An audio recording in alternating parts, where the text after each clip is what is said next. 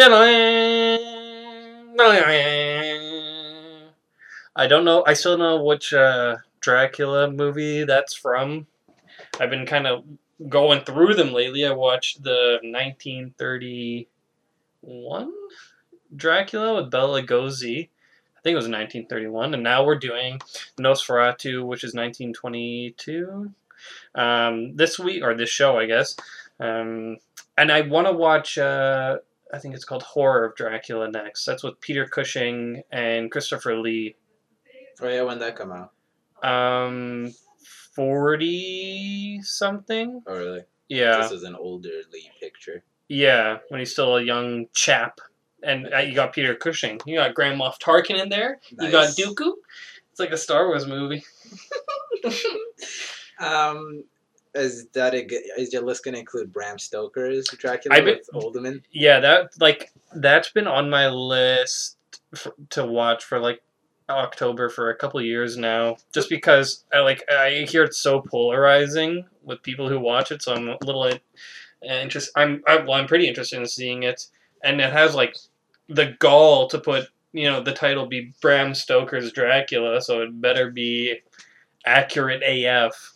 Honestly, the Nosferatu, and I saw some of Dracula with you. I mean, they got the gist of the story pretty well. It's in the original novel. It's just Jonathan Harker goes to Dracula's castle. He's like, "Hey, you want to move to London?" He's like, "Yeah," and they still got like the coffins of dirt and all that. So it's like pretty accurate. If we're comparing, I guess like Nosferatu. Did the Dracula movie have Van Helsing in it? Yep. Okay, this one doesn't. I thought that professor they just randomly show that may be like the Van Helsing surrogate, since this is a rip-off movie. Yeah, so Nosferatu basically it was a German film. I didn't even know that until like you told me that before we recorded, because I rarely look up or have the time to look up like stuff, production stuff, unless I really really want to. Not that this movie wasn't good enough, but I just didn't really look it up. Supposedly, this is like a German expressionist film, with same movement as like Metropolis, which you like. And yeah. I haven't seen, but yeah. Sorry. Oh yeah, and it's a bootleg movie. They didn't ask permission from Bram Stoker's heirs if they could make the movie. They were just like, let's just change the characters' names. That's pretty much all they did, as far as I can tell. So Dracula is Orlok. Who was the main guy again? What did you say his name was? Hutter. Well, he's Hutter in... so he's Hutter in this. He's Harker. In the original. And then his wife's name is Ellen. And then I forget what her name is in the original too. Mina. Yes. Okay. Yeah, that's pretty much the main cast. Oh, and then Orlok has his little henchman, and his name was Knock. Yeah. So Count...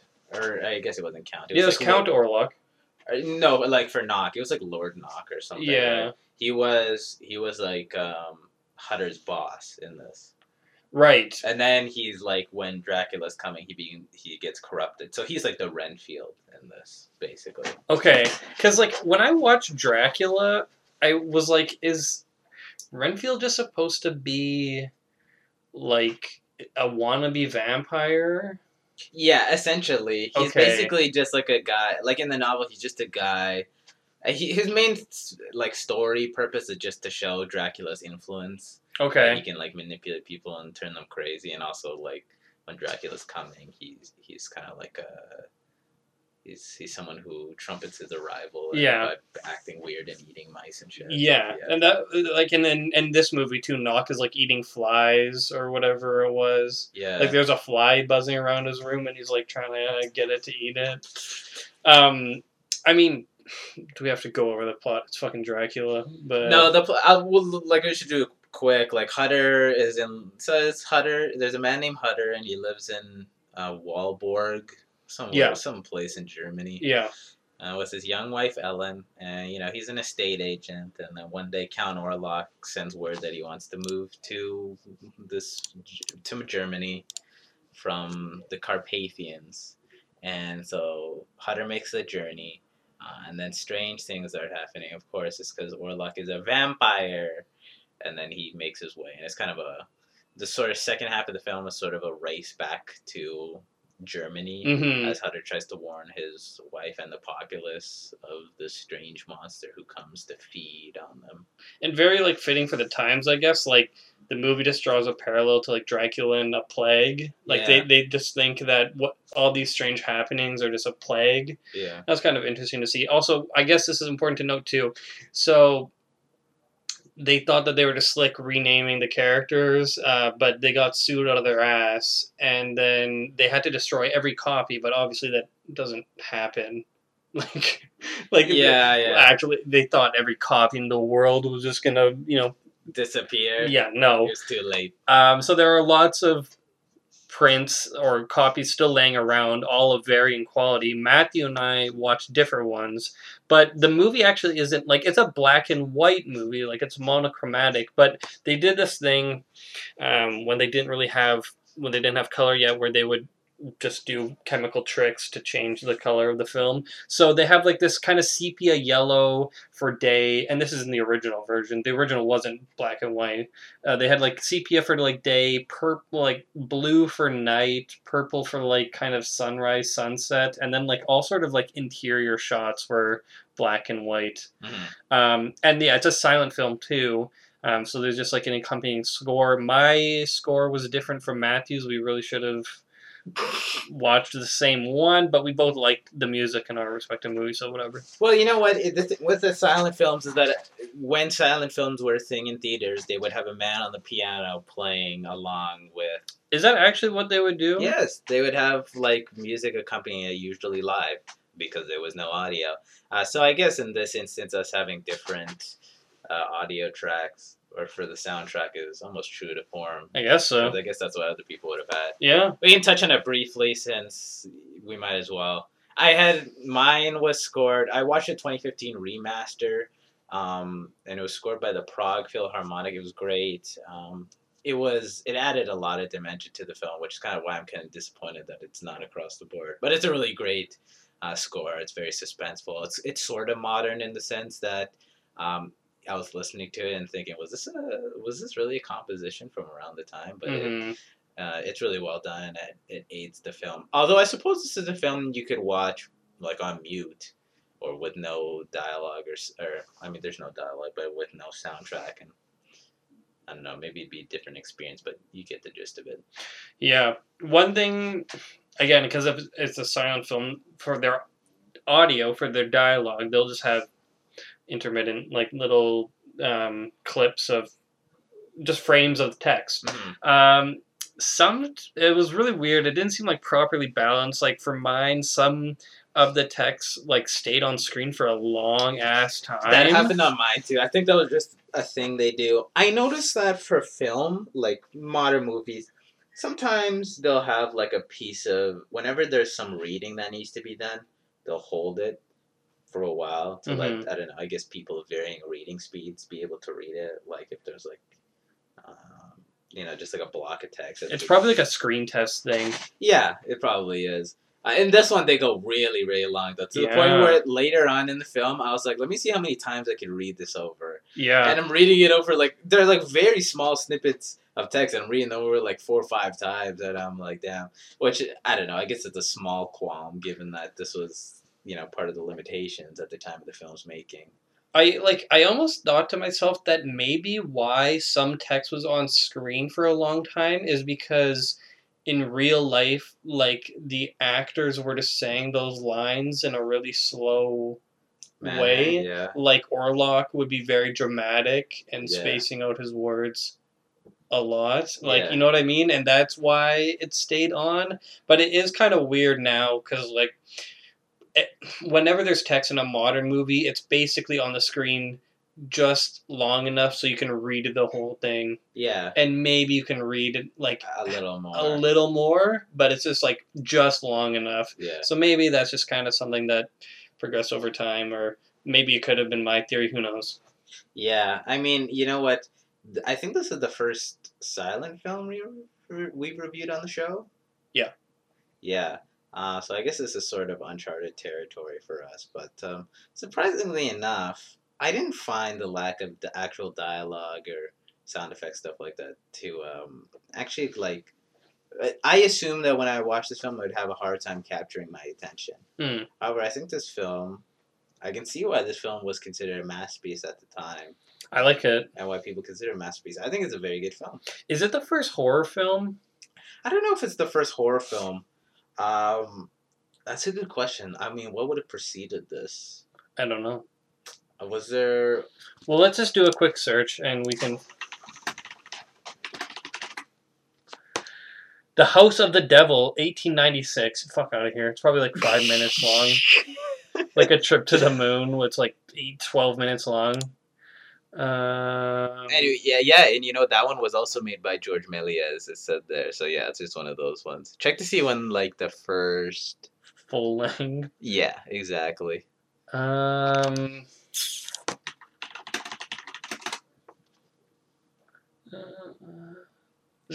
When you look up first full-length horror movie, The Haunted Castle, a 2.5-minute short film. All right, Google, what did you mean by this? I'll find out later. But I'm going to say this is probably one of the first full-length horror films. And it's so good. The Dracula design is probably one that most people aren't familiar with. I think they parodied it in What We Do in the Shadows. Yes, they do. Which in that film, there's all those vampire roommates, and then one vampire roommate, whose name I think is some corruption Orlok or something very close. He's like just this old guy that they don't bother, who's in like his coffin, like for like hours a day. Yeah. And, like, they try not to let him out because when he goes out, like, people die. Like, there's a scene where they let him accidentally, and like he just rips a dog to pieces in the yard, and they're like, oh shit, we gotta get him. So yeah, he's they did that in What We Do in the Shadows. Otherwise, people might know him from SpongeBob. Yeah, he's in the episode of SpongeBob. Yeah. But his design is very like gothic, I guess. Yeah.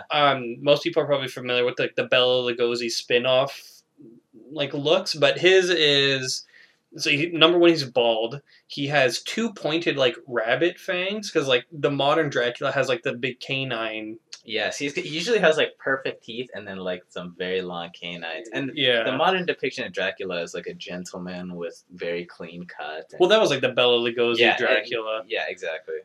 He has like these big rabbit fangs, which makes sense because like it always bothered me how in horror movies or some Dracula movies, like the bite marks were really close together, but they're canine, so they're like far apart. Yeah, so yeah, you're right. That doesn't make sense. But in this, they're close together, which looks good. Anyway, and so he's bald. He has like these huge dark eyes, pointed ears. He's got pointed ears, long fingers, big nose, and he's wearing like this really tight suit jacket. Yeah, and it hugs his very slim figure. Yeah. He's got like these hilariously bushy eyebrows. Yes, like, that too. Prosthetics.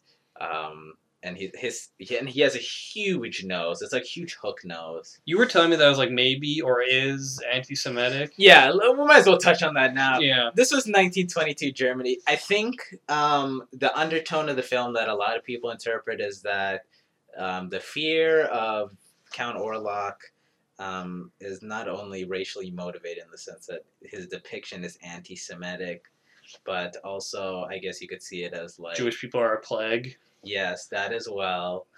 Which honestly, and you were mentioning, you know, there's a lot of those kind of interpretations. Like in They Live, yeah, that's kind of a joke interpretation. Yeah. However, given that this was like filmed like 15 years before people started getting put into camps, maybe I would say that, yeah, there might be some anti-Semitic thread to this. Yeah, that's way more credible than They Live. That's just like 4chaners co-opting that, being like, oh, who cares? They don't know anything. One thing in this movie that I think does better than the Bela Lugosi Dracula is that you didn't finish that one, but you still kind of saw that in that one they really hammer in like the Dracula lore, and they add so many different rules about his powers and stuff. Like you can't see his reflection. He can turn into like a wolf. He can turn into a bat. You have to drive a stake made out of like the wood of his coffin into his heart. He has to sleep in the dirt that he's buried in. He has mind control. He has like all these. I'm like, holy shit, He's man! like a Marvel Comics character out here. Yeah, His list of powers and weaknesses. It's too much. And the Wolfbane, he's allergic to Wolfbane. They do the garlic thing in it too, the cross thing, and in this movie it's pretty simple. They still have like Count Orlok sleeps in the grave that he was buried in, or there's no mention of him like turning into a bat. None of that mirror, garlic, Wolfbane, or cross stuff. In the Lugosi one, did they do the thing where you have to invite him in? No. No. Maybe like if I rewatched it, he only went into houses where he was invited, but that was never like explicitly said. I'm pretty sure. Yeah. But the main thing is like he has like psychological powers in this movie. That's like the main thing. Yeah. He like controls Ellen, or kind of like there's this one scene I still don't understand what happened, where when Dracula first meets Hutter, Ellen like tries jumping off the building. She begins acting very strangely. Yeah. When Hutter encounters Orlok, and I guess. And they once again, you're right. They don't have any set rules. Like they don't make it very explicit, and I kind of like that because it kind of adds a little bit of mystery to Orlok, and it kind of shrouds him in a little bit of suspense because you don't know what he's got up his sleeve. Mm-hmm. But in this, when Hutter encounters Orlok, Ellen is possessed by something. I guess that they refer a lot to shadows in the text portions we have, Mm-hmm. and the bird of death, and other sort of very sort of gothic allusions. Yeah. And I think it's meant to be kind of vague because it's just Dracula has powers that extend far beyond human understanding, kind of thing. Mm-hmm. I like it a lot better that way because one problem I had with the Lugosi Dracula, of which I saw half, and other Dracula adaptations, is that like you're not really that scared of Dracula because like you know him so intimately. That's a thing. Like when I was watching the Lugosi stuff, and like it kind of takes away from the movie because like I know his weaknesses already, but that's not a problem with the movie. It's just a problem with watching it now. Yeah, I suppose so. But Orlok in this is a genuinely frightening figure. Yeah. Some people might like in 2020 see his appearance as like a little goofy. I love it. He's a little goofy when you get like a full on shot of him and like when it's not supposed to be suspenseful. But there's so many great shots and stuff surrounding Orlok in film. I wrote a lot of it down.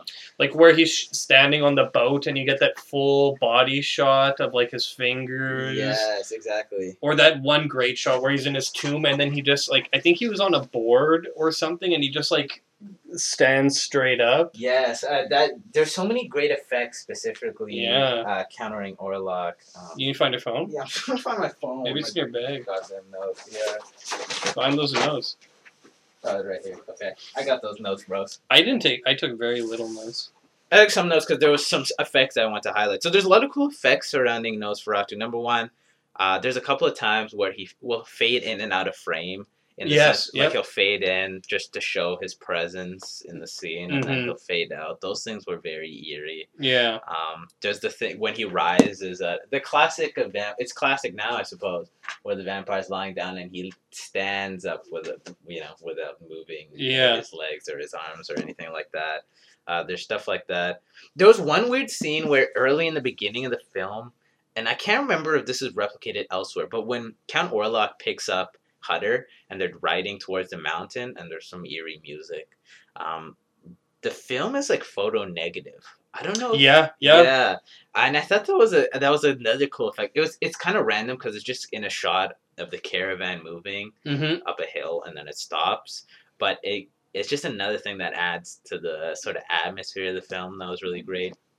Whenever Orlok is on screen, and kudos to the actor whose name I believe is Max Schreck. Do you want me to check? Yeah, that'd be a good idea. He really sells Nosferatu and Count Orlok as a very, frightening figure. It's really well done. Like there's that scene where Hutter's like first falling asleep when he gets to the castle. Yeah. And then he just like comes in through the door. Do you remember that? In the beginning of the film when Say that again. Where like Hutter's first sleeping in the castle, and then I'll just skip to it here. Oh, when he opens the door Yeah, and he just sees him standing there. Yeah, that there's so many great shots like that. And one of the things that I really appreciated about this film is, to me, it really does the silent film.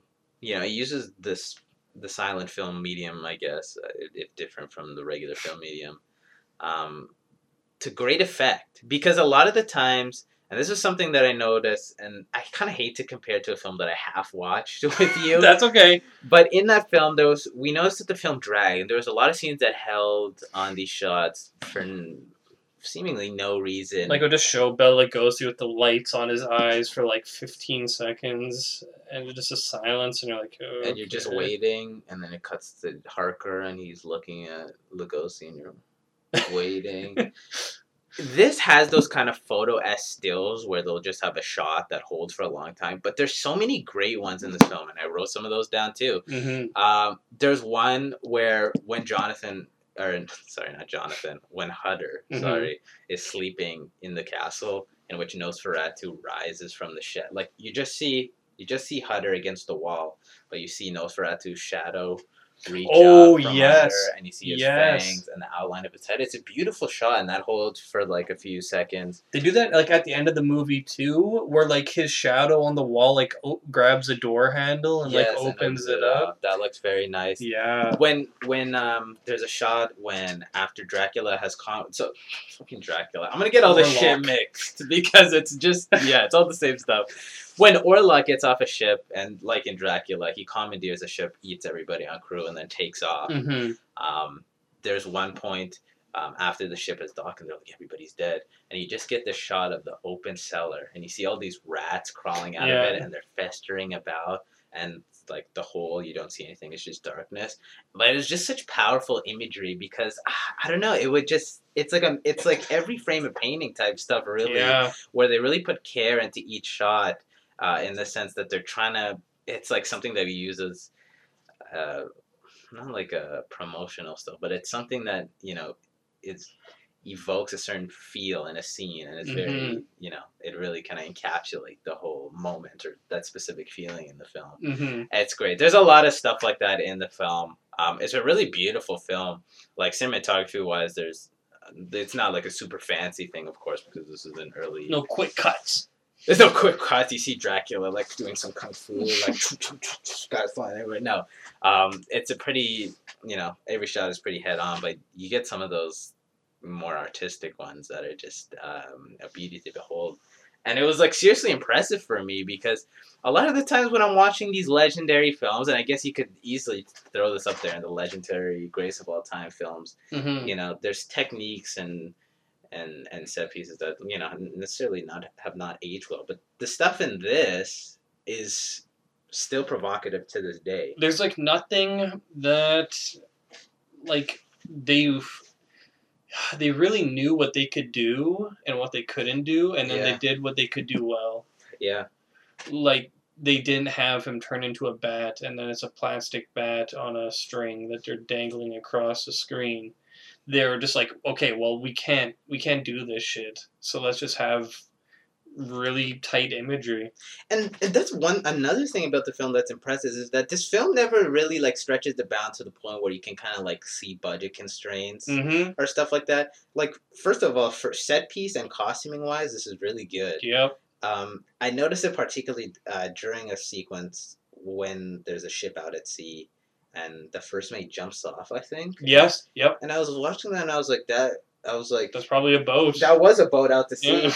And it made me think of how limitations for films, like at this junction in history, when they didn't really have like film sets set up, kind of was like a good thing because then they had to make things more authentic because they would just go out and get horses in a carriage and roam through the Carpathians. Maybe not the Carpathians, but you know what I mean. Mm-hmm. Or they would just get a boat out to sea and then jump off it into the water. So it's completely authentic and it looks great. Yeah.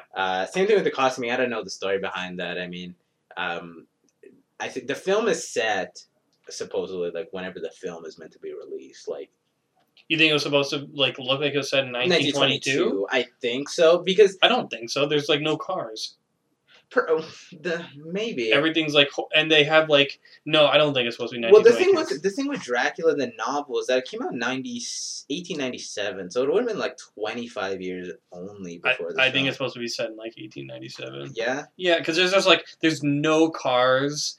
Everything's like boat or horse. They still have like those guys drumming in the town circle, being like "Heary, heary." Oh yeah, like Yeah, and like the clothes just are not.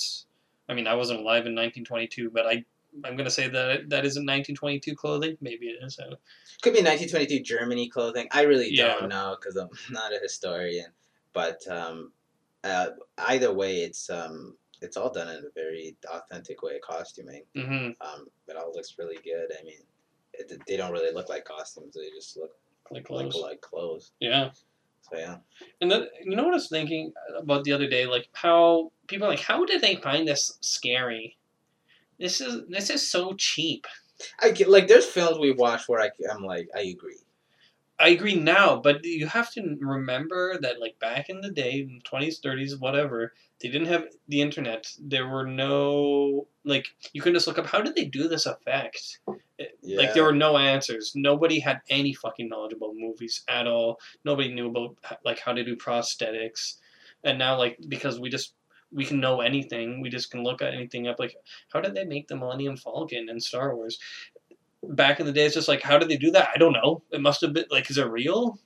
Yeah, I guess that's why. That's why at this time in history you had a lot. Like you had, I guess this would have been around the time of, or like 10 years later, like the World War or the War of the Worlds thing, where they were like, "Oh my God, this was real." Apparently, that's fake. Although supposedly that was fake, but it's still. I understand the idea. Yeah, like when Frankenstein came out or anything like that, they're like, how did they do that?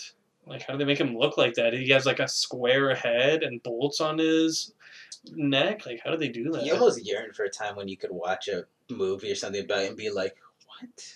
Like, I mean, that was you as a kid. Even like when Star Wars came out, it was like that. It was like, what? Like, yeah. Now the luster, I suppose, is gone because you can do anything with computers. But you know what? Like, the CGI, and I don't want to be that guy, but No soul.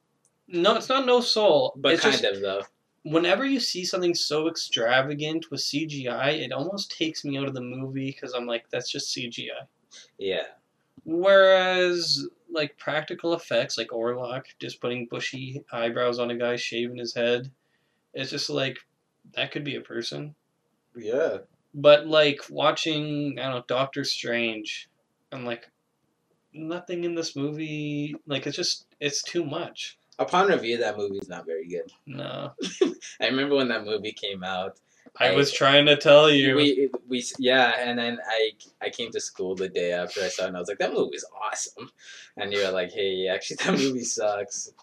Classic. But yeah, that's the thing, like with old horror movies just had that charm, and that's all I've been watching. We just finished The Mummy, which was also really good. They all kind of follow the same formula, which I'm sure I said, but they're great. I love this one. I love this one too. There's one scene, it's a scene right now, I don't know what the hell the purpose of it is, other than to just draw a parallel. I really and that was, oh yeah, I didn't even write that in the notes. This is another thing I like, is these scenes that, in which you have the professor, what's his name? It's like Barwell or something like that. Yeah. And he just teaching students in a laboratory or lecture setting. Mm-hmm. And yeah, it's just meant to be like parallels with the story, and it doesn't really connect with the story. It just shows them a Venus flytrap. And it shows it closing its prey. But the imagery is powerful, and it's I mean, it may be obvious, but especially in this point in the film in which they're still waiting for Count Orlok to arrive. And that's a lot of the film, is just the suspense in Orlok's eventual arrival. Mm-hmm. But it's just done so effective and so well that it holds up. I have one little bone to pick with this movie. And I think the ending's kind of weak. I'll agree. It's a little abrupt. Mm-hmm. Yeah. It's nowhere near as abrupt as the Universal monster Dracula? movies. All of them. They end so abrupt. It's insane. You wouldn't believe it. It's just like the monster dies, end of the movie. That's it. Like Dracula will die, end of the movie. Yeah. It's a Universal picture. The end. And it's just like, oh. That's what we want to see. Monster Shit. dead? All right, I'm out of here. Let's go. Like, there's no cooldown. It's just like instant.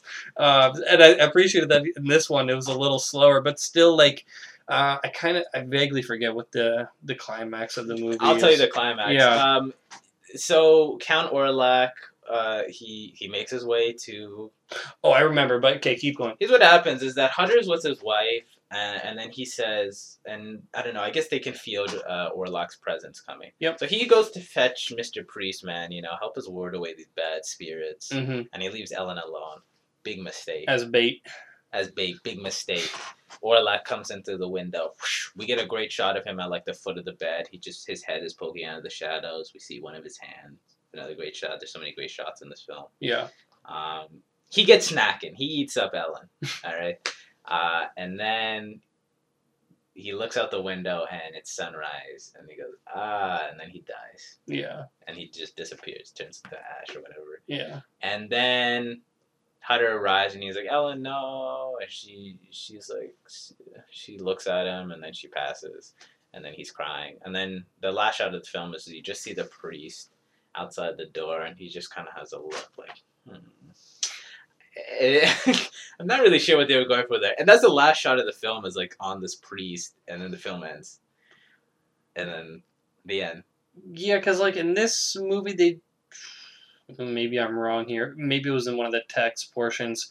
Did they say like Dracula could create or Orlok could, if he bit someone, they could potentially become a vampire? No, they don't have that Okay. in here. He just like bites people and then eats them and like and drains their blood and then they die. Yeah. Okay. Because then maybe the last shot was like the priest like maybe we can bring her back. Oh, a little. You're thinking of Reanimator when he's going to do the resuscitation, and he gets a little bit of reagent. Yeah, I was thinking something like that. I don't think it's that. I think it's just like, and then the movie ends. Yeah. And then it's like, oh, it is weirdly abrupt. I don't know if at this point in time they just didn't know how to end movies yet, or what was going on. Dude, when this is done, I'll show you the ending to one of those Universal Monster movies. Gives you a whiplash. It's like, gee, oh shit. And then the movie's done, yeah. I mean, it's kind of a sad ending because his wife dies, but then it's like, okay.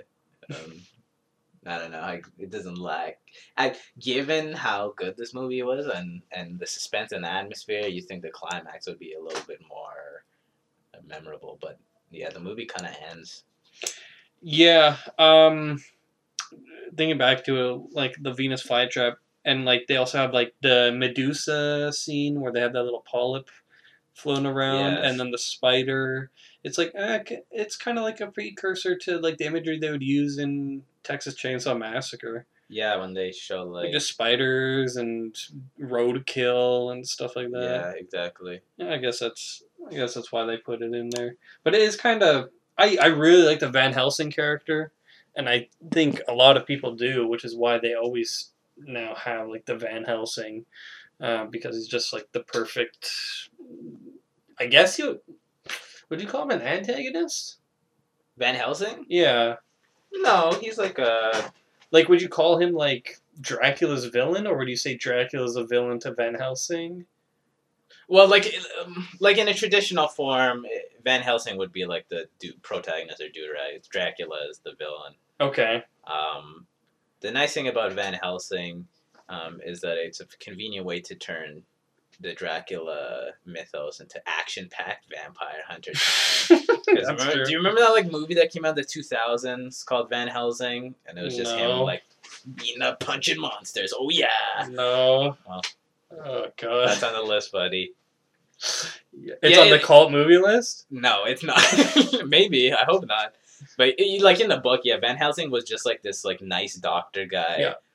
And they would like there was even part of a joke in the book was like because they were all English, right? And he was Dutch, so he was kind of like the funny foreign guy. Mm-hmm. So yeah, I like him in original adaptation stuff, but when he's just vampire hunter, he's not as cool. What was it? I watched some shitty vampire movie. Abraham Lincoln Vampire Hunter. Yep, that's what it was. Based. I watched it at Anthony's place. How good was it? Fuck, I don't remember. I don't even know if we finished it. It was so long ago. Yeah, but whew. And I mean, the Twilights. Classic. That's just like a kitsch vampire. It's just yucky boo boo. It's just kitsch vampire stuff where it's like they just made a line. It's literally 50 Shades of Grey fan fiction. I don't know if you know that. Yeah, you're right. Yes.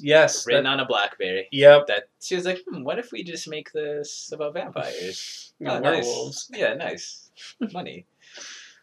Yeah, but I love this movie. I don't know if there's a really clean version of it out there, but I would love to get my hands on like a really clean Blu-ray or something. I'm satisfied with the 2015 remaster. Maybe you should watch that one. Like it's not like whoa, 9-day difference, but it's a pretty clean version of the film. I'm sure all the master tapes were destroyed. Yeah, probably because those were probably in possession of whatever studio or whatever, and they were like destroy those. Yeah. I'm guessing the surviving copies were just whatever was distributed to cinemas. Yep. Yeah.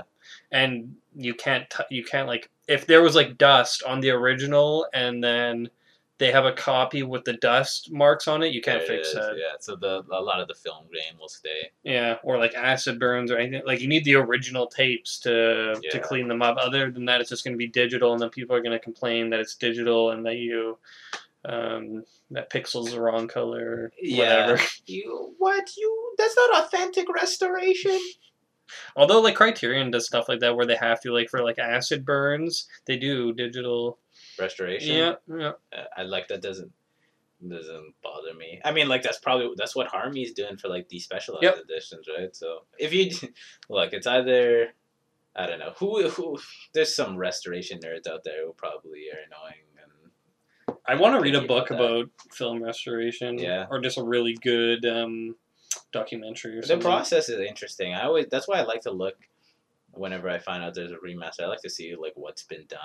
I like to there's some cool stuff. Like when we did Reefer Madness, I thought it was cool. Like when they did the remaster, when they almost did like not a remake of the film, but like when they added that 420 subliminal messaging, or when they had the smoke colors, that kind of got me interested into the whole restoration thing. It's kind of cool. Apparently, there is a colored version of Nosferatu. Like full color? Yeah, that someone made. Mistakenly did. Yeah, here, I'll see if I can find a frame.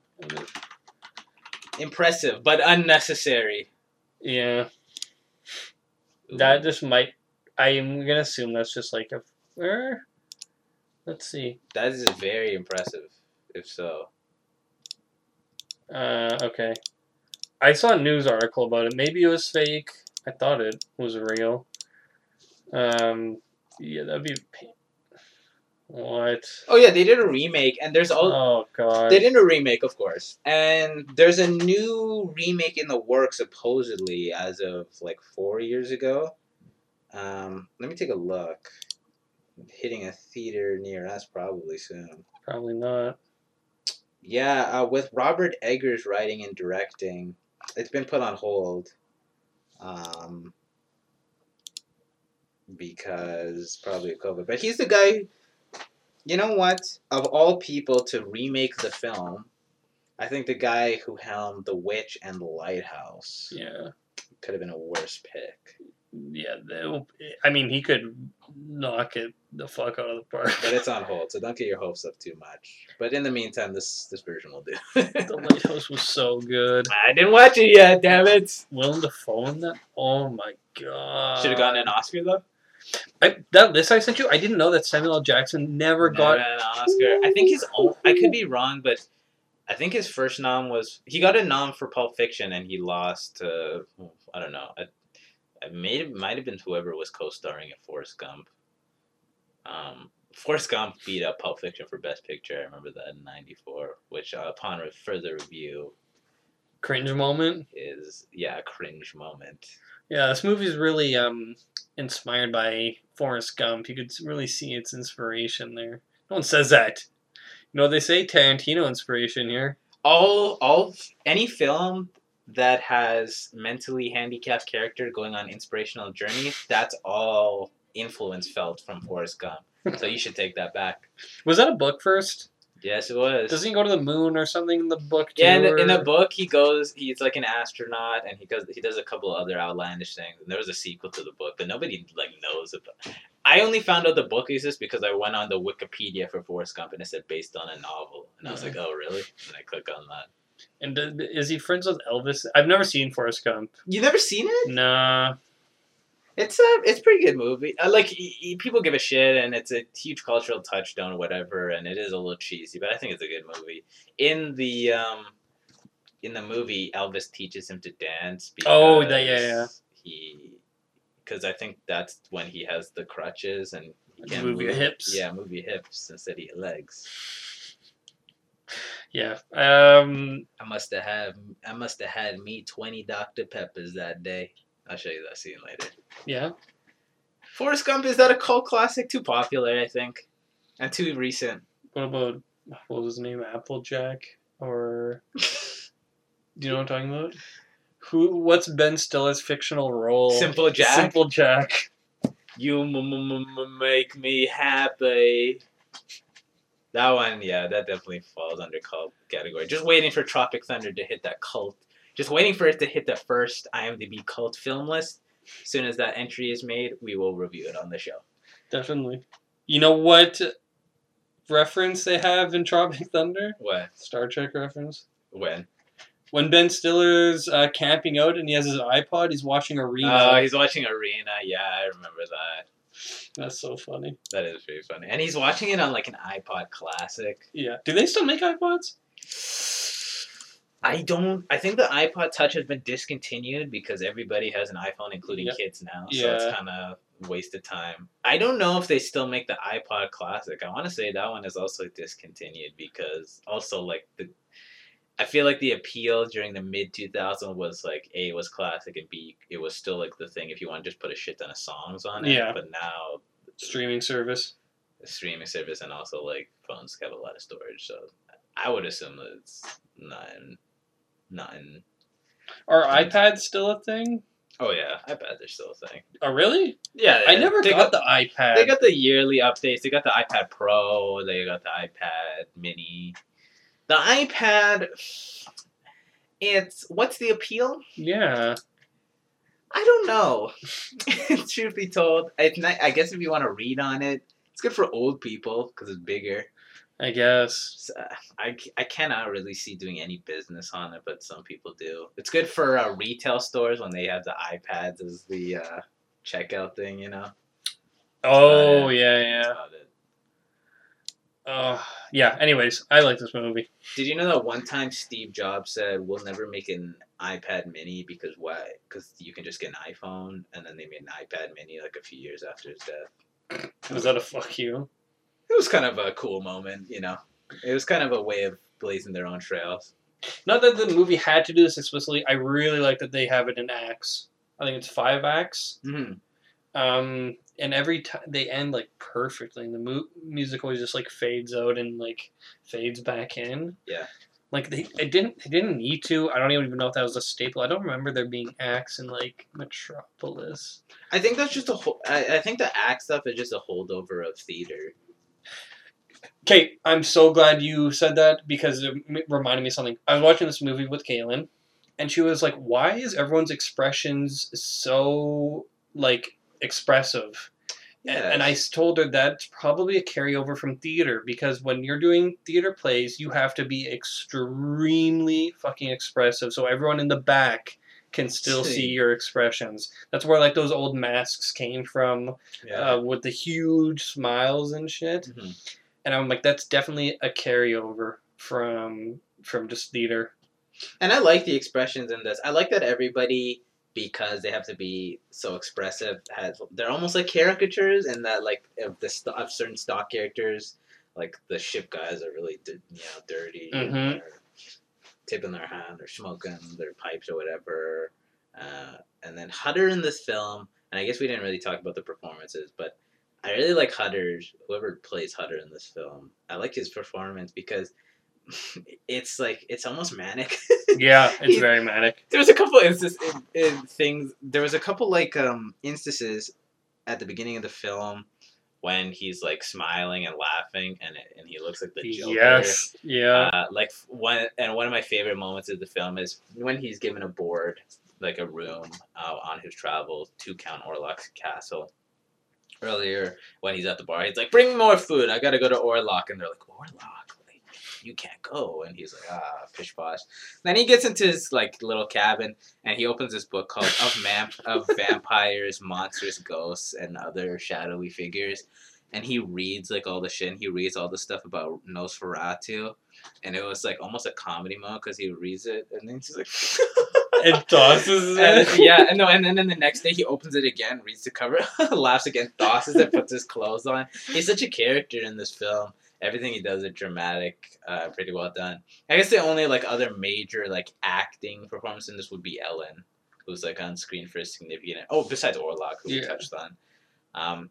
Ellen's actress does a fine job. I mean, most of the movie she's just looking possessed and wide-eyed and pale as she's under, Orlok's spell. But it was Hutter in particular that I really liked his performance, and it kind of made me. And it was another thing that was like, for me, was taking advantage of the silent film medium was just that they have these super expressive characters. I don't know, it just kind of added to the film. Yeah.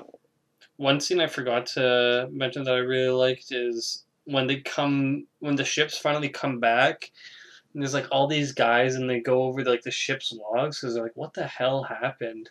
And they're just reading the pages. It's like, guy is acting strange. Next page, like, guy dies. We're finding mice everywhere, and I like reading about like the dread because they can't really show too much of it. Exactly. So then you just have to read about it, and then they're like, this. They brought the plague. Everyone leave this room like immediately. Yeah, they're like, leave the room. Go call the they go to talk to the mayor. Like, shut the shit down. Yeah. Yeah. I liked all that. Like, I really, really liked that everyone in this movie, because like the Bela Lugosi one is like, Van Helsing comes and he's like, "Oh, it's Dracula, and this is how we defeat him." And in this movie, like everyone outside of Hutter and Ellen is just like, it's a plague.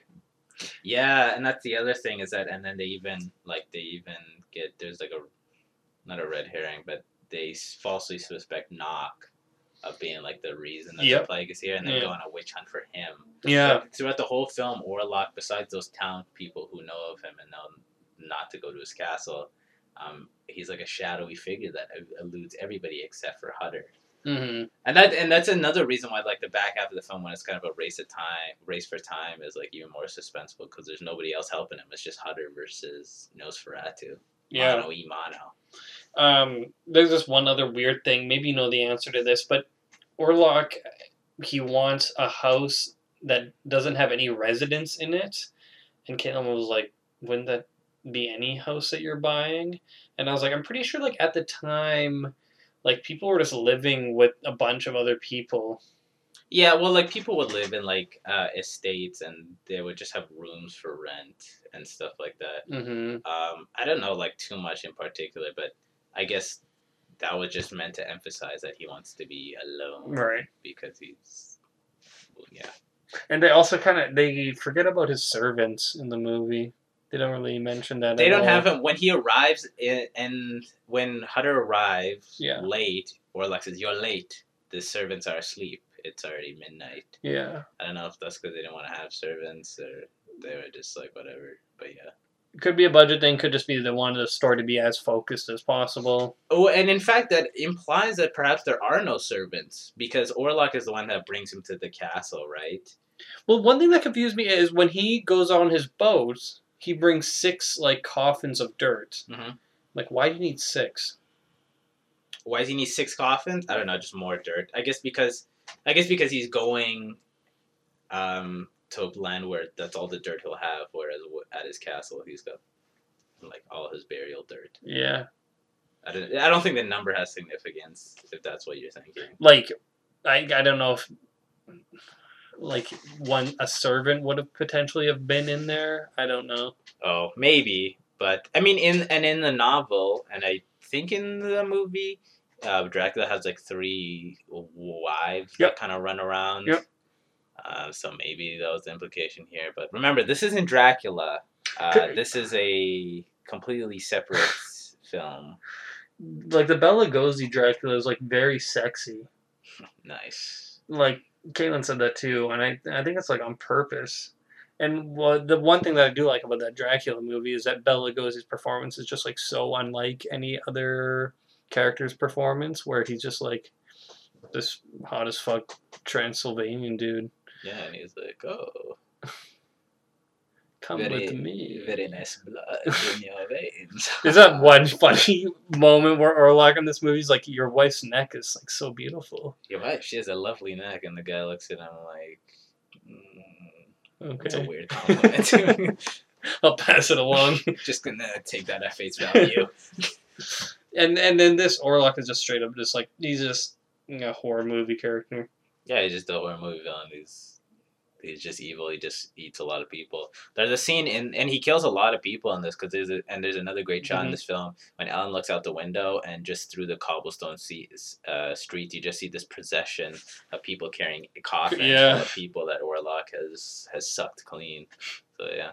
And last thing I'm gonna say, because I'm scraping the bottom of the barrel here, I just thought this is interesting. This movie kind of this movie story begins before the Bela Lugosi story does. The Bela Lugosi Dracula is like starting when whatever his name is arrives. Like is just before he's arriving. Like he goes to that town. He's like, "Can someone give me a ride to like Dracula's place?" And they're like, "No way, man." And he's like, "Just give me a ride." They're like, "Okay, we'll take you this far." And he's like, "All right." And everyone in the town's like, "That guy's done." And this movie, we get like 20 minutes before that. Yeah, it almost feels like for the Universal one, it's like they kind of expect you to know the story of Dracula. Where I guess for this one, maybe because they were presenting it as its own film, they're like, "Oh, here's Hutter and his lovely wife, and they love each other. He gives her some flowers, and they have some laughs, and then we get into the story." Yeah. And Ellen like makes this comment about the flowers. She's like, "Why did you kill these flowers?" She's like, "Why? Yeah, why would you kill?" I was like, "Kind of a buzzkill, lady. Brighten up a bit, Christ." And then after that, Hutter gives a little laugh, and they embrace. And I think it's meant to show that that's how sweet Ellen is. Like she's such a sweet woman. Yeah, don't even kill these lovely flowers. She's just a gentle soul. I just thought she was a buzzkill. That is kind of a buzzkill. Like you eat flowers, and that's what you. And it wasn't like it was like a playful comment. She looked genuinely sad. Yeah. It's like, geez, man, like, is this how you're gonna be? Maybe a thank you or something. And I don't know. There's just so many good little dialogue pieces where Hutter first goes to Orlok, and after his first night, he's like writing Ellen a letter, and he's like, "The mosquitoes here are like terrible." The mosquitoes thing is hilarious. Dude saw bite marks on his neck and then laughed and chalked it up to mosquitoes. Happy-go-lucky guy. He's wildin'. You got bags? Yeah, I got bags. I'm gonna give this one 4 bags. Okay. Not quite a 5-bagger because I enjoyed it quite a bit, but it's just not Hall of Fame material yet. I'm gonna give it a 9. Yeah. Yeah. I want to do some research and find whatever the best possible version of this movie is and scoop that up. Yeah. I do want to find one though that still keeps the colors, although they like can be a bit cheesy. I'm kind of like a purist. The colors were in my version that was remastered, so it'll probably be in whatever version you get. Yeah. Yeah. I it's cool. You wouldn't get like that negative camera effect really if you didn't have the colors. Probably. Yeah. Maybe you would see it still, but not as clear as like that really like blue and whatever else. It looks great. It's just like an uncanny otherworldly look when it has like the blue tint and the photo negative effect. Yeah. Very cool. Yeah. Very cool. Next week was not They Live, but The Thing. The Thing. And then after that, what was our last pick? I don't know. Check the list. Dude, know the list. Why do you know the list? You wrote the list. Wow. Get out of here. Okay, let's just look up The Thing. Oop, not new message. I'm not sending a text to The Thing. Oh wait, no, I said The Thing too many times. Nosferatu will look up. And no, that was you asking me at 1 a.m. yesterday if you want to watch the movie. And Halloween. Very nice. That's an excellent pick. And that's going to be when? So that'll be the 26th. Okay, cool. Yeah. Yep. It's going to be a good one. We're going to also play through The Thing video game. which is the canon sequel. You still want to do the double feature? If I can, if I have the time, I'm gonna watch The Thing 1984. Something 2, 3, 4. First. Oh, 1982. I'm pretty sure it is. Yeah, 1982. I'm gonna watch that first, and then if I have time, I'll watch a 2011 version. Look how. What the fuck is that? It's in the 2011 one. I don't know why it says that. Because the 2011 one's just CG. Yeah, and it's super scary. Oh, the practical effects are so good. If we watch both films, it's going to be like the ultimate comparison of practical versus CGI, which might be unfair because obviously the practical effects in the original are legendary. Mm-hmm. I don't think the CGI effects are legendary in 2011. They had practical effects for the 2011 one, and they CGI'd over them. Really? Yeah. Like they completed the film and then they CGI'd over Something like that. There's this one classic scene where like this guy's face like splits in two or whatever, or okay, wait. In the 2011 one? Yeah, and then they like CGI'd over it. Is there a practical effects cut? Like they made so many cool models. God, yeah. Like this was practical, and then in the movie they like CGI'd it, and if you see it, looks so bad. The CGI is just aged like piss. Yeah, click on that. Yeah, that looks. When the motion blur comes out, you know it's gonna Holy look shit, good. that looks really bad. That looks like PS3 shit. Yeah. Yep. Is CGI relied too heavily upon in today's movie? Yeah, they need to do the half and half. The half and half? Yeah, like in Jurassic Park, the T-Rex was these half practical, half CGI, where they would do stuff like they'd have that practical head go near the car, and then it would like go away, and then they'd have a CGI T-Rex walk by. Like ideally, if budget permitting, you just do all practical, and then you just fix things with CGI, or like you do the things that are just impossible to do with CGI. Yeah. However, as I think we said last week, it's cheaper now to do CGI only because computer graphics don't cost as much as. And you don't have to clean up, and you don't have to pay any. Well, you have to pay somebody to do it, but I mean, like you don't have to have a actors, makeup artists. Yeah, it's just one guy on a computer going beep boop bop. And that's not to take away any credit from CGI artists, because that's art too. However, it's not as cool. Like in a perfect world, close-ups would be practical, and like far off distance stuff would be CGI. Yes. The closer you get with CGI, the more like the human eye can just pick up bullshit. But just wait until we're out of the uncanny valley, and then it's gonna be more real than real life. Then there will be some pretty immoral shit happening, probably. Like, remember when deepfakes were taken off and like people made deepfake porn? Yeah. Yeah, that wasn't cool. Oh, that's. Yeah. Yeah, I didn't think of it that way. Yeah. Yeah. It's gonna be awesome though. You can see like fucking. I don't even know. It'll be cool though. It'll be sick. It will be sick. Oh my god. Yeah. CGI can work. I don't want to say like all CGI is bad, but that looks hilarious. And just practical is future proof. We're like brothers, only closer. Is that Super Mario Brothers? I think so. Yeah. Yes. Oh god. Oh, what's like Mummy 2? Or was that Mummy 3? Are you thinking with Dwayne The Rock Johnson? Scorpion King? Yeah, was that Mummy 2? I think so. One of them. Oh my god. I actually don't mind the Brendan Fraser Mummy one or whatever. Yeah, I haven't seen it in a long time anyway. I watched it a ton as a kid because it would just always be on. TV? Yeah, I don't know if it was age appropriate. The Brendan Fraser movie I watched all the time when I was a kid because it had the DVD was Looney Tunes Back in Action. What? That's when you haven't seen that? No. It's just like a live action hybrid movie where the Looney Tunes are running around, and it's got Brendan Fraser in it, and they go to Vegas, and it's got. I have no idea what this movie is. Steve Martin as like an evil scientist guy, and it's kind of a dog shit film. I just know the basketball one where Space Jam. where that hot bunny is throwing Oh, his yeah. stuff. Oh yeah. And he says, "Put on your Michael Jordan. Let's go to McDonald's and get a Big Mac." The Mick Jordan burger. Do you see the J Balvin burger? I already told you about that, right? You know who No. J Balvin is? No. Neither do a lot of people, but he's got his own meal too. You want to know what it is? How do you spell his name? J space Balvin. Like J. Balvin? Yeah, but like the letter J, but that works. Alright, his meal is a Big Mac and fries and a McFlurry.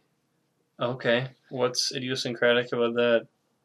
Well, pretty unconventional to get a flurry instead of a drink and completely omitting the drink.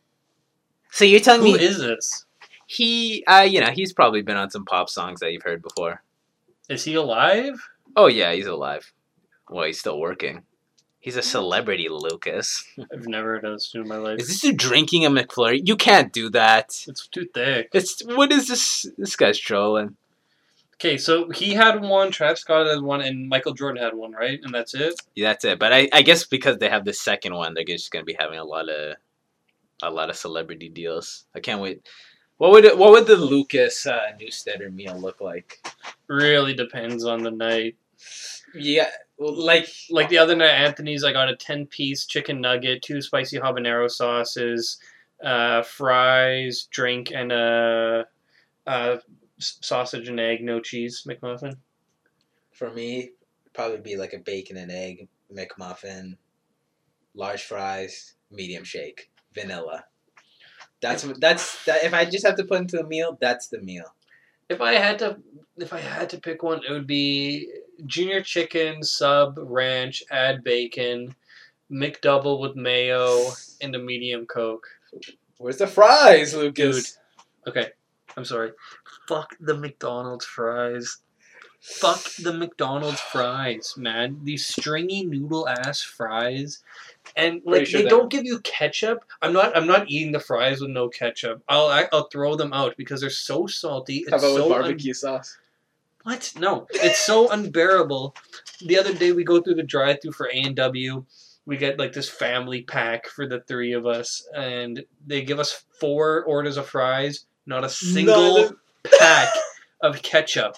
And I said, Matthew, turn the fuck around. I'm getting ketchup or I'm not eating these fries. I'm just not doing it. These thick-ass, salty fries, my mouth is going to be cased by the end of the night. The ketchup or the mayo, because when I'm at home, I put in a dish ketchup, mayo, and sometimes like some spices, mix that all up. Like, that's so good. Yeah. Even mayo itself is probably better than ketchup, but the little bit of lubricant, jalapeno. I don't know if you can hear that, but my sister's bird's going crazy. That little bit of lubricant, it just makes the fries go down easy.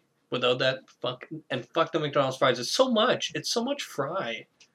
Excuse me? A medium fry, dude, is like not an individual portion. Maybe if you're a fry lightweight. Like, I eat a lot of food. No, it's not too much calories. It's just too much of that shit. Excuse me. Look, McDonald's fries, are they good? Not really, and I don't understand the hype around them. However, I need to have fries with my burger. It's just a rule. Yeah, like when you're getting good fries, McDonald's fries fucking suck. They suck. They suck. I don't think blood. They're definitely the thing on the McDonald's menu that's the farthest away from food. I don't think they're made with potatoes. There's something else going on in there. It's fucking so gross. I don't know. I don't get the fries that often anymore, and every time I do now, I'm like, I wish I didn't. So I'm gonna just try to omit it permanently. Yeah, I don't know. Like $3 for a junior chicken now, McDonald's. I'm almost done with you guys. It's like $3.09 for like a McDouble or something. It's like it's getting hefty. Like I remember I used to go there with like 2 toonies. I'm like, yeah, three junior chickens, please. Yeah, fuck. You know what? That's the thing is that McDonald's this is the real appeal of McDonald's. It's cheap, which not really that much anymore. Mm-hmm. And it's available late at night, which is still that's not even appeal. It's just like that's not the appeal. Coercion. It's just like, oh, you want food? Okay, McDonald's. Have fun. Eat that. Either that or you get some not some churros. Get some taquitos or 7-Eleven. Some pizza. Sometimes when I hit There's a new pizzeria in town, and it's 7-Eleven, baby. The other day, I went to 7-Eleven with Jeremy, our buddy Jeremy, and I looked at the hot dog, and I was like, that doesn't look fine. And I asked the guy, like, how long would it take you to make a hot dog? He's like, you can have that one. I'm like, are you sure? And he was like, yep. And I was like, okay. I paid for it. And then he's like, oh, yeah, by the way, we don't have any condiments. And I was like... Like a plain dog? I was like, I would have really appreciated it if you would have told me that sooner before I paid for it. And he was like, yeah. I was like, yeah. How's the dog? And then he was like, I can put some cheese on it. Nice. I was like, well, that's what I always used to do. So I was like, yeah, sure. And then he was like, here, 1 second. He grabbed like some ketchup and mustard packs. I'm like, good enough, thanks. I was eating it. I was like, I feel like I shouldn't be eating this. Like, I really don't trust this. So I just threw it out. It was the biggest waste of money. Every time we go to 7-Eleven, you look at the dog, you're like, is that still good? And I'm like, no, man, just skip the dog every time. It's never fresh. Fuck the dog. I would go there, get this nice, juicy dog, cheese, ketchup, onions. Oh, my God. They don't even have the condiment stand out, Nope. so it's not even, there's no point in getting the dog unless, like, you really like hot dogs. Just get taquito. I got a dog from Junior's the other day. And? Pretty good. It's just like a thick hot dog, chili, pickles, onions, and maybe mustard. So kind of like it's a pungent dog. Yeah. I got that with a poutine and a drink. It filled me right up. That was my breakfast. Gonna have to try it. I haven't tried Junior's dogs yet. But Their heroes kind of suck. But chili dogs they're sublime. They're the right way to do hot dogs. I can't really do the ketchup mustard hot dog, like, So plain. It's a little plain. Yeah. Like imagine, you can eat a burger. I mean, like if I have to eat it, I'll eat it. But, you need a little bit more. It's like seeing grown-ass men, like, just get a hot dog and put ketchup on it. I'm like, what? What? Yeah, if you want some mustard, ew, no. Oh, wow. That's a bad look if you refuse mustard because it's gross. What do you know? You have to go, right? I have to go in like 10 minutes. Let's end the show. So yeah, next week The Thing, and then after that Halloween, and then we'll go from there. And then I guess that's the end of the month, of the horror month. I mean, so many cult movies are horror movies, so we're gonna do. We'll do more. We'll do more. But this is the end of the streak. Yeah. After 2 weeks from now. Just like May, we had a sci-fi streak. Doesn't mean we can't do Metropolis. Yeah, we could do it. Yeah, we could. Should we do a Christmas month? There's not enough cult Christmas films. I want to do cult Christmas month. Sprinkling in some like cop stuff like Elf. I'm sure Elf is just straight up a cult film. I'll say that one. A Christmas Tale. Yeah. Oh, you like a Christmas story? Yeah. Original short Grinch. Yeah. I think you don't like it, but the Rudolph. I don't mind it. Like the original stop motion stuff. Mm-hmm. I like some of the Rankin Bass like stop motion Christmas stuff. Like Rudolph as a kid and like still now always kind of like pissed me off as like kind of an annoying like. My nose. There's just something about that kind of rubs me the wrong way. But there's other stuff I like the Santa Claus stuff or the Isle of Toys. That's in Rudolph. The Isle of Misfit Toys. That has its own thing, I'm pretty sure. Oh yeah. That does have its own thing. They made like later, like in the 2000s, they made later like sequels to some of this stuff. Okay. I like the original stuff though. That's pretty decent. Charlie Brown Christmas. Yeah, we'll throw that on there. Maybe we'll Did we do that, or did we just watch that together? We for sure watched that. I don't think we reviewed it. We didn't review it. That one is that one's like a half-hour television special. So maybe we'll combine that with Grinch. Maybe throw in another special, and that can be a Frosty. Frosty is a good one. There's also like the Killer Frosty movie. I forget what it's called. We could do that. Oh yeah. Is it? It's not. No. Jack Frost is the one where Michael Keaton, I think. Yeah. To Stillman. That movie also pissed me off when I was a kid. Just didn't like it. How the fuck he turned into a snowman? Turned into a snowman. Looks ugly. Like stupid. The story. How many movies is there where it's like the dad wasn't there for his son, Except when something happened. He became a good father. Is it all children of divorce, like writing and directing these movies where their dad is neglecting them? Yeah. I feel bad. Die Hard. Yeah. That would hit. That'd be it. Have you, last thing, and then we'll end the show, did you ever see the Red Letter Media episode where they had the guy who wrote Chronicle on? Oh, Max Landis? Oh, Yeah. I know all about Max Landis, yeah. And he's a rapist? Yeah. Allegedly? Yes. Dude, he's been canceled, unfortunately. Did you watch that episode of him on Red Letter Media? I think I saw some of it. I've seen a lot of stuff with Max Landis, because I used to watch, at the time when he was like on movie YouTube all the time, I was watching all those channels like Screen Junkies.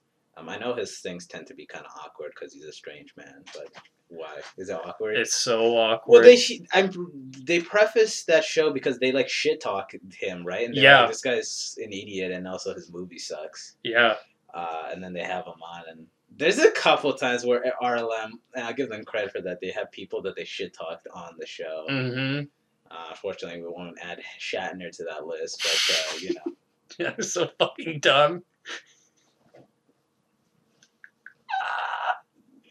This says dumbass shit. Fucked up.